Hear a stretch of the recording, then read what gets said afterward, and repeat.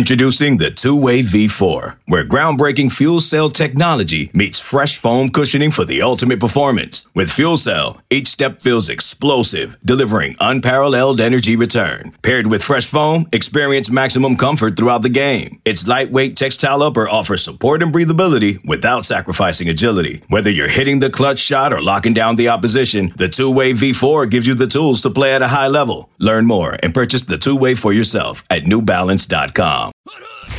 You're listening to Family Feud, part of the Paris Style Podcast family. They might not be brother and sister, but they sure do fight like they are. Here's your hosts, Keely Yore and Shotgun Spratling. Welcome to another episode of the Family Feud podcast. I'm Keely Yore, joined by Chris Trevino for a special episode. It's actually an interview episode, the first out of almost 90 episodes of the Family Feud podcast. So this is definitely a switch for us. But I'm very excited to have Brett Neilon, USC starting center, as our first guest. Chris, you actually brought him in as our interview. I brought him into the firm.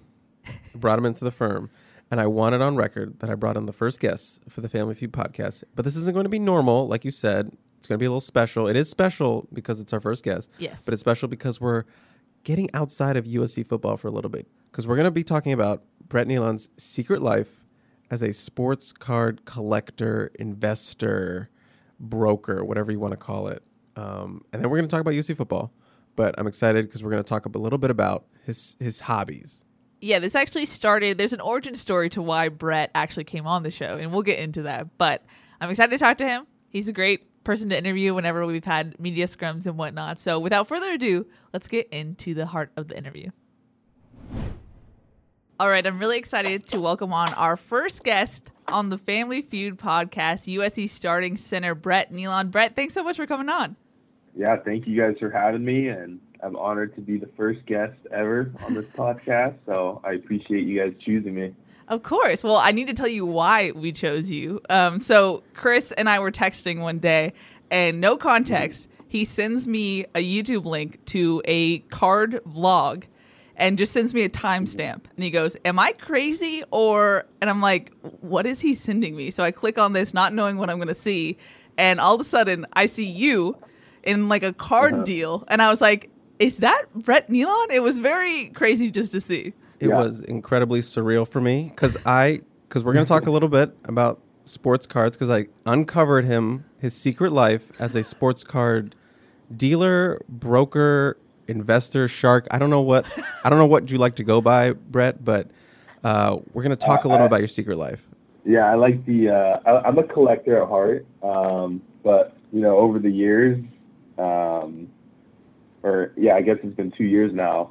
I guess an investor and dealer, so I'm kind of all of the above, but definitely a collector at heart. I just love sports. So, yeah, when did you actually start the journey as a collector? I'm sure it was a kid like me, going to card shops, picking out what you liked, building up a little collection that way.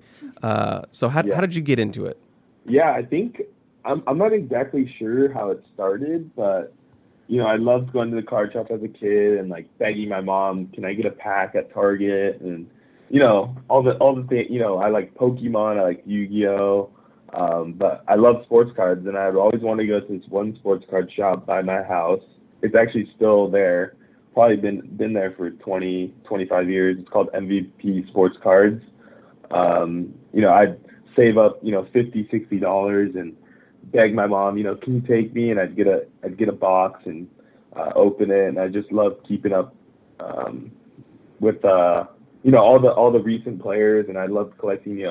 I was actually big into baseball, and I loved collecting Vladimir Guerrero, Ryan Howard, all the big guys at the time. And about 2 years ago, I was just kind of bored one day browsing on YouTube. And, I saw a video of a guy opening up packs, and I was like, I have $100. I'm going to go buy, a box to open, and kind of just skee-balled from there. As a kid, do you remember what your first big, card you saved up for? Like for me, I distinctly remember, because I was into baseball too early, but I like the old stuff. And I distinctly remember saving up to buy a 1961 Roger Maris card. Like that was the thing I wanted so badly. Every time I came in the shop, like I got to save. Do you remember what like your first big save up was?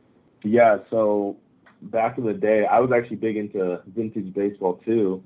You know, I know all those guys' stats and stuff like that. And it was actually a 1952 Ernie Banks rookie card that my dad and I bid on eBay for. I think it was like $350, but you know, as a kid, that was like, wow, you know. So that was the one card that stood out to me. So I guess as someone who is not into the card trading business, if you will, or at least it's not a hobby for me, how would you explain to someone why it's so exciting and why Chris has told me it's kind of taken off exponentially in the last couple of months, right? Yeah, probably the past like year or so, it's really shot up big time. What makes it so exciting for you? I would say there's a few reasons. So I'm not a big sports gambler myself, but I watch, you know, if there's any basketball games, soccer, football, even sometimes baseball, you know, I'm watching, I'm invested, you know, I love it. And I don't know, to me, I'm just not like someone that would throw $100 on, say, the Lakers winning and then they lose. And so for me, I would rather just go buy a LeBron James card and kind of just, I don't know, you kind of like invest into the player's season and their career.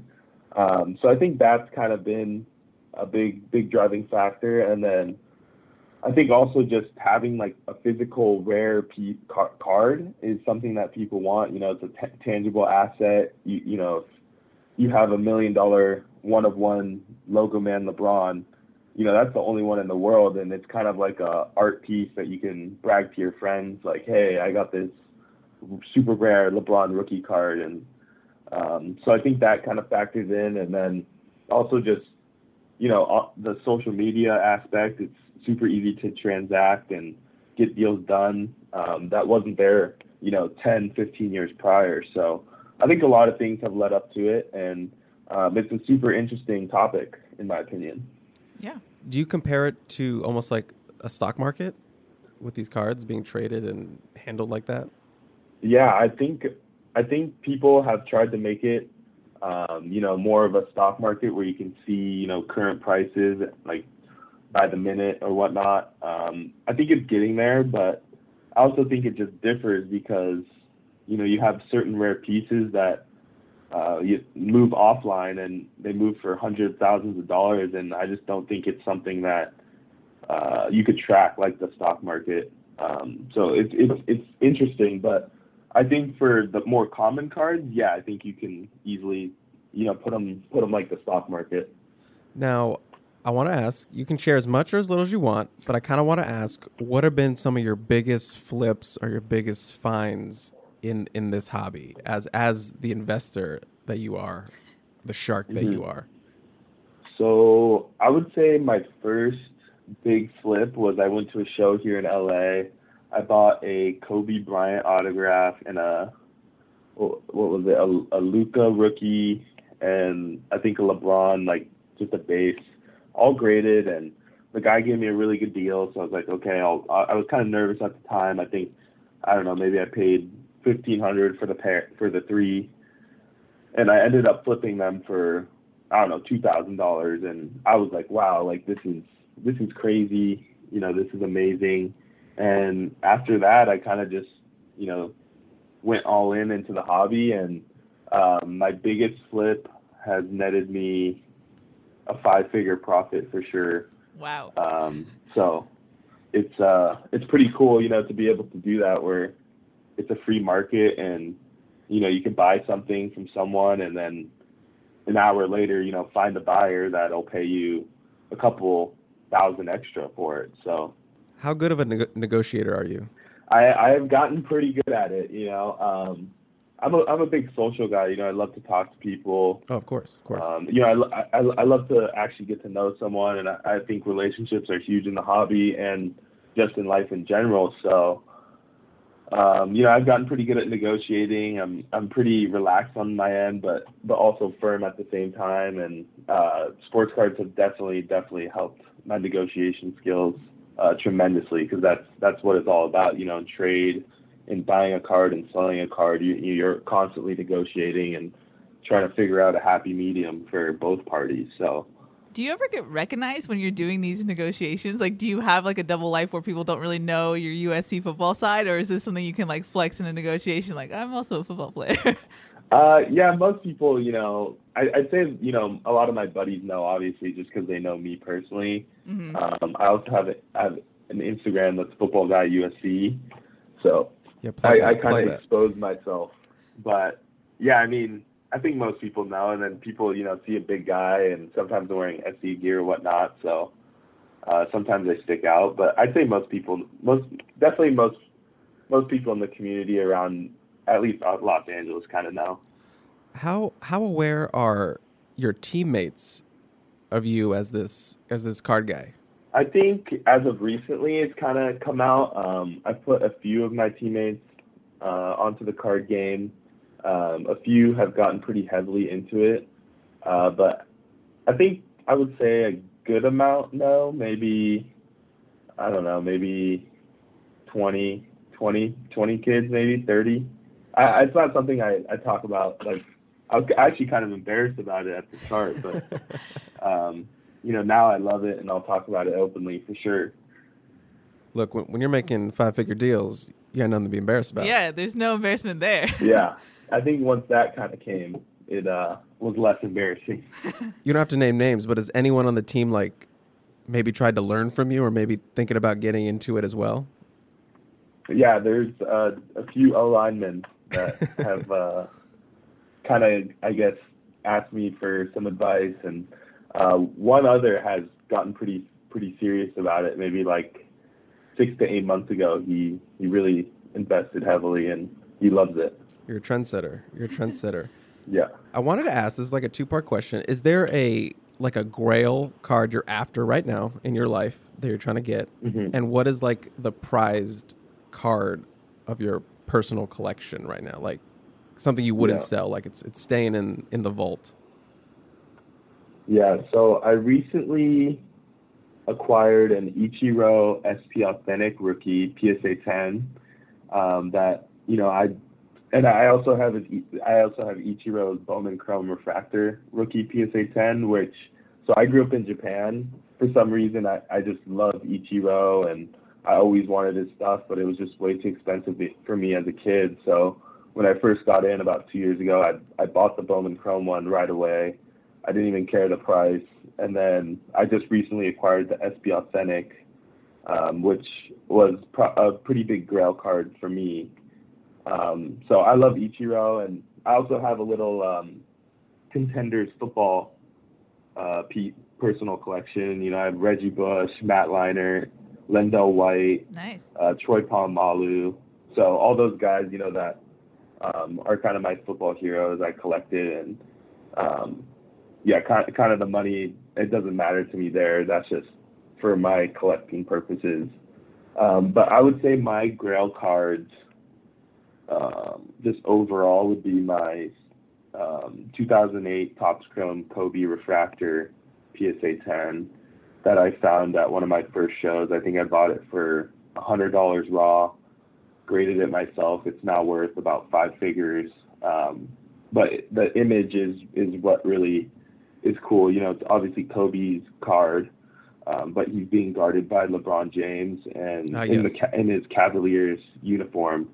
So I just kind of gravitate towards that card, and I just love it because they're both Lakers, and obviously Kobe is one of the most tough and fierce competitors out there, and so is LeBron. So just a cool card for me. Absolutely. For sure. How much research do you have to do before you go to a card show? Yeah, I mean, I obviously have my card account. I'm obviously, tracking eBay on my free time and talking to people on my free time. But for card shows, I sometimes just even like going just so I could do a little bit more research and kind of see what people are buying and, talk to people and see how they're feeling and just kind of watch what's going on and, maybe, sometimes make a deal or whatnot. But yeah, I mean, I'm always kind of researching and keeping my eyes out. Let's say someone's listening to this very special podcast right now, and maybe they collected as a kid, and maybe they want to do what you do. They want to get into it. What advice would you give to someone who's just maybe doesn't know a lot, maybe collected as a kid, maybe has some cards, but nothing like crazy? What advice would you give for them, starting out now? I would say do a lot of research, talk to a lot of people that have been in the hobby, because obviously it's evolved now, and there's lots of money to be made, and there's lots of money to be lost now. Study the market trends. I think that's something that, it's a simple thing, but people overlook it. Look what time of year a certain sport gets hot and what time of year it gets cold, and buy when it's cold and sell when it's hot. And just have fun and collect the cards you like and enjoy, because at the end of the day, that's what the hobby is about. Absolutely. One of my last questions is, and I'm excited to ask this, do you own any of your own cards? Because I know there are some Brett Nealon cards out there, some autos. When you did the All-American Bowl, I know you guys had to sign all those cards. So do you own any of your own cards? Do people come up to get you to sign those cards? Yeah, so a couple of my buddies ended up buying them from eBay and stuff, and they'll send me the pictures, and it's pretty funny. They support me, but the Army Bowl actually gave us like a little stack of our own cards, after the game, and I ended up signing them all. And then I kind of plan on just kind of handing them out, or when I do a deal, throw it in the package. So nice. I have a stack, but they'll slowly be gone. You got to release them slowly so the market's not oversaturated. Exactly. But I actually graded a few of my own just to have. I gave one to my dad, just like as great. A cool piece to have. So I thought that was pretty fun to do. What a flex, just to throw in your own card in a deal like as a topper. Like, here you go. It's definitely a flex. Yeah, it's kind of like a little business card for me, I guess, in a way. Absolutely. What a unique business card. Do you have any purchases you regret? Is that a thing? Let's see. Oh, I bought a lot of Michael Porter Jr. I still think he's a really good player, but I lost quite a bit of money on him. So there is, downside to certain players, if they don't perform, or they're not just kind of in the national spotlight, or they get hurt or stuff like that. So there definitely is risk, but I still think Michael is a great player, and I still have a lot of his cards. So I think hopefully he'll pan out here soon. So in that sense, you kind of have to be a scout and see like whose card is gonna have more value later on.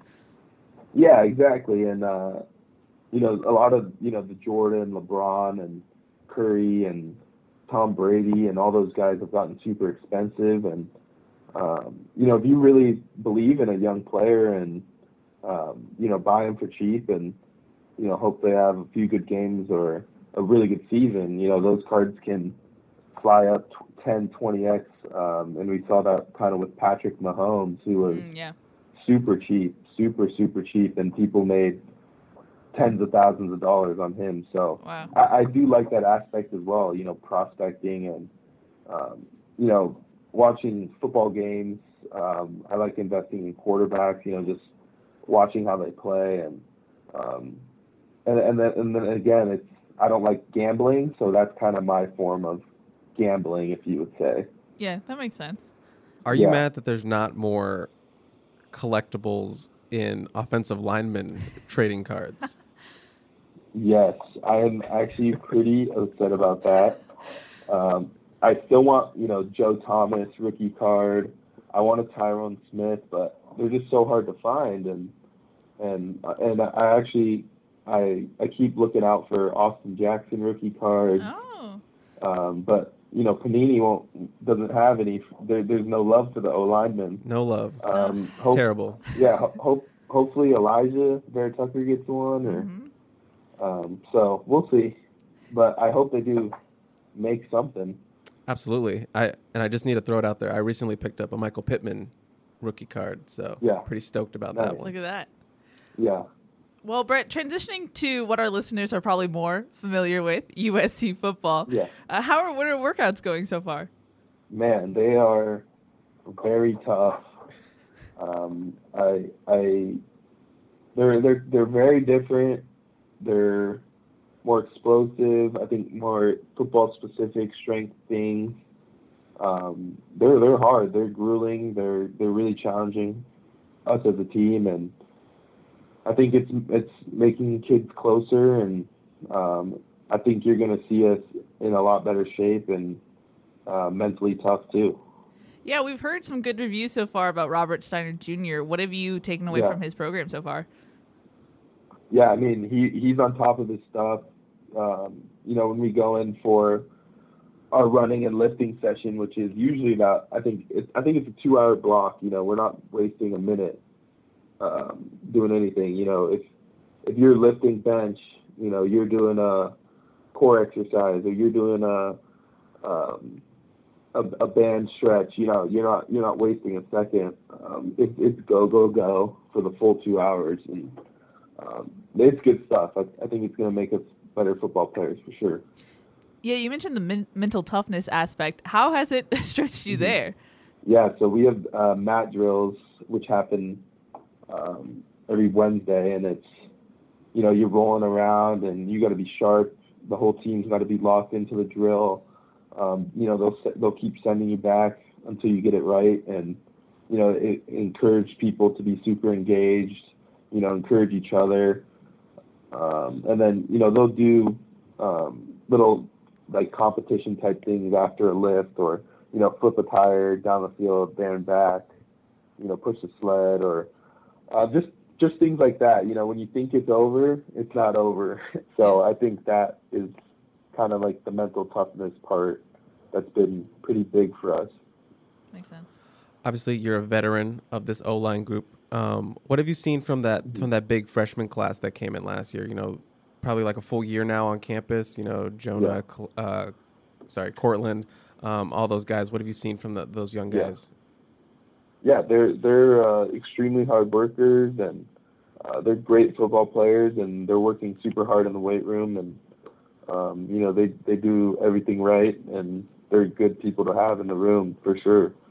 So it's been great to have them, and I think they'll all be phenomenal football players. Obviously, Robert Steiner was not the only change for the football team, specifically for you guys on the O-line. I know you were very close with Coach Tim Drevno when he recruited you. Yeah. You were in Michigan was one of your finalists, and obviously he was here. What was kind of reaction to that change? Yeah, I mean it was it was sad to see Coach Drev go, but it is what it is, and at the end of the day we got to get better. And Coach McGuire, we obviously haven't spent too much time with him yet, but he's been awesome and super knowledgeable about the offense. Coming from Washington State, he knows his stuff. He's a great guy and has a lot of knowledge. So I think we're all super excited to get more time with him and get the ball rolling. Can you recount your first interaction with him, you individually or as a whole O-line unit? Yeah, so he actually, this was over a winter break when we were home, but I was laying in bed, and then I heard my phone buzz, and I looked, and it said Coach McGuire, Washington State, because I actually still had his number saved from when he recruited me at Washington State. That's great. So I thought that was pretty funny. I guess he hasn't changed his number since then. But yeah, we were talking, and he's super fired up to coach us and super excited. So this is now the second consecutive season where you guys have to replace an all Pac-12 tackle. What is that like for you on the offensive line, trying to get that continuity and trying to find that next guy up? Yeah, I think having some veterans on the line with me, I think that'll help, and we just got to push the young guys to compete and be super invested in football and just put in the extra and just have fun this spring and just get better. I think for spring, I think we can all improve technically and just listen to Coach McGuire's words and just he's super technique focused, and I think that's going to help us tremendously. And whichever young guy steps up, it's going to be a positive thing. Do you have any ideas of who's going to be that left tackle? Are you willing to share? I do not, but I mean, we have a lot of talent and a lot of guys that can step up. So it should be exciting, and whoever steps in there is going to do a really phenomenal job. There was a lot of talk last season about the run game. How much do you think changing to Clay McGuire, someone who's familiar with the air raid schemes, how will that help the run game? I think it's going to help tremendously. We haven't spent much time with him, but just looking at his track record of what he did at Washington State, they rushed the ball tremendously, and they're super effective, super efficient, and that's going to translate to the USC team, and we're going to run the ball, and we're going to want to run the ball, and we're going to do it at a high level. So I'm excited. He clearly knows his stuff, and I'm excited. A guy who's not new and has been there and is going to his third season with you guys is QB Kedon Slovis. What are your expectations for him? Some people say that junior year for a quarterback is the big year where they make that jump. What are your kind of expectations for him, and what have you seen out of him during these workouts so far?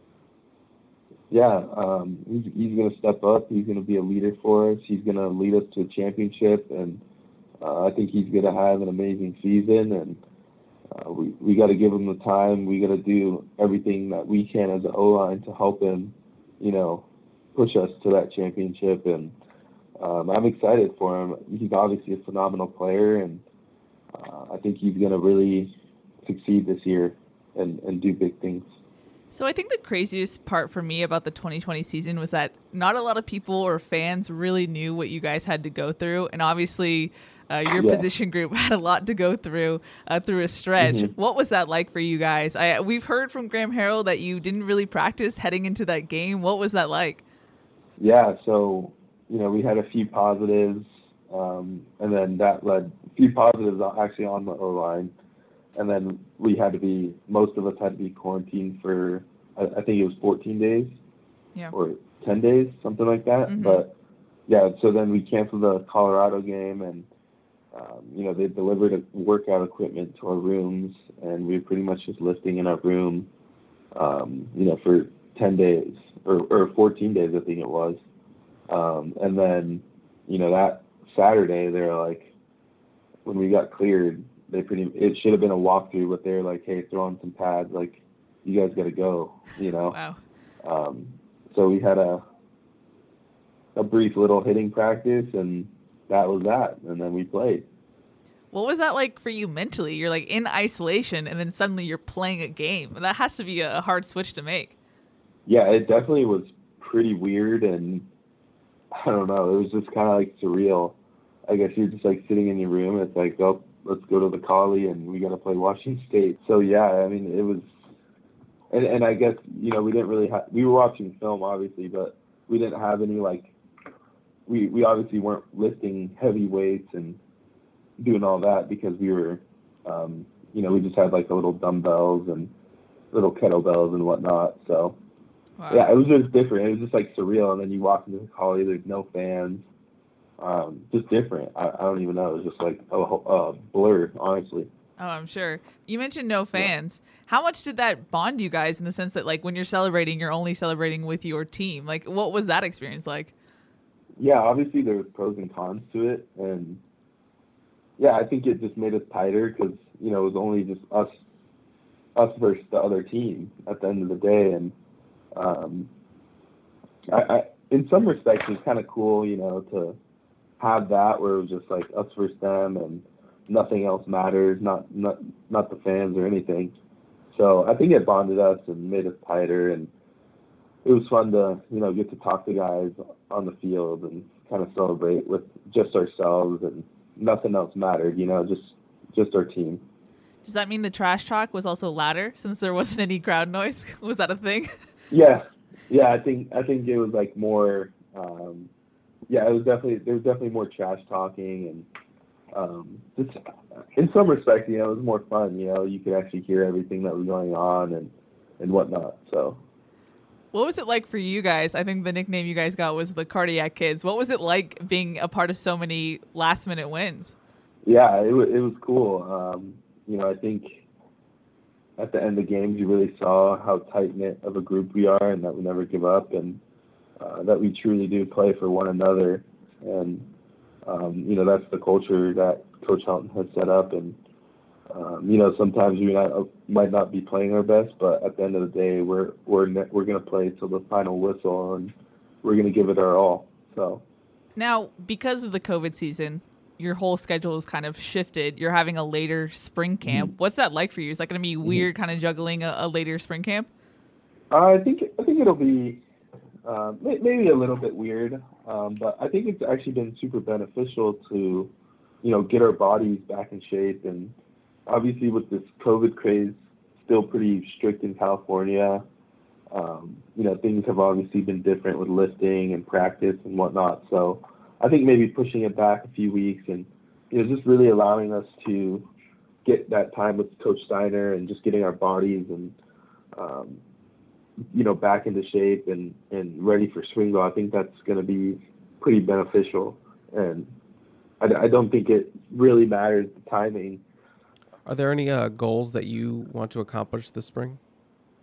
Yeah, I think just, obviously I had my ankle injury last season, and I just want to get 100% healthy and just get into better shape. And I think those are my goals, is to just lose some body fat and get into better shape and be ready for spring. Well, Brett, any final thoughts? Anything you want the Trojan family to know about this upcoming spring camp before we let you go?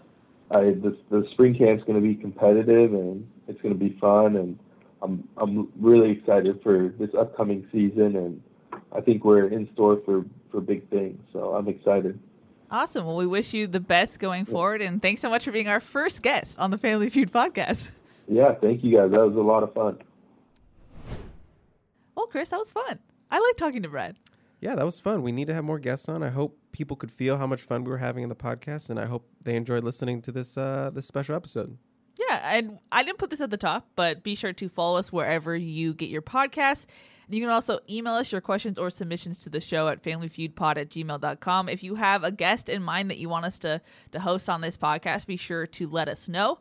We love trying to make your ideas come true, so be sure to do that. But that's going to wrap it up for a special interview episode of the Family Feud podcast. Chris, any final thoughts before we wrap this one up? I don't really have any thoughts. Ever. I'm still cousin of the pod. You could add this to your application. Yeah. This is a big flex. This isn't going on the tombstone, but it's going on the resume. Okay. It's understandable. That's fair. Alrighty, that's going to wrap it up. That's Chris. I'm Keely. We'll see y'all next time. Okay, picture this. It's Friday afternoon when a thought hits you. I can waste another weekend doing the same old whatever, or I can conquer it. I can hop into my all-new Hyundai Santa Fe and hit the road. Any road. The steeper, the better. Because my all-new Santa Fe is available with H-Track all-wheel drive, so I can hit the trail without a worry in the world. Heck, with 3 rows and best-in-class rear cargo space, I can pack the whole family in with all our gear.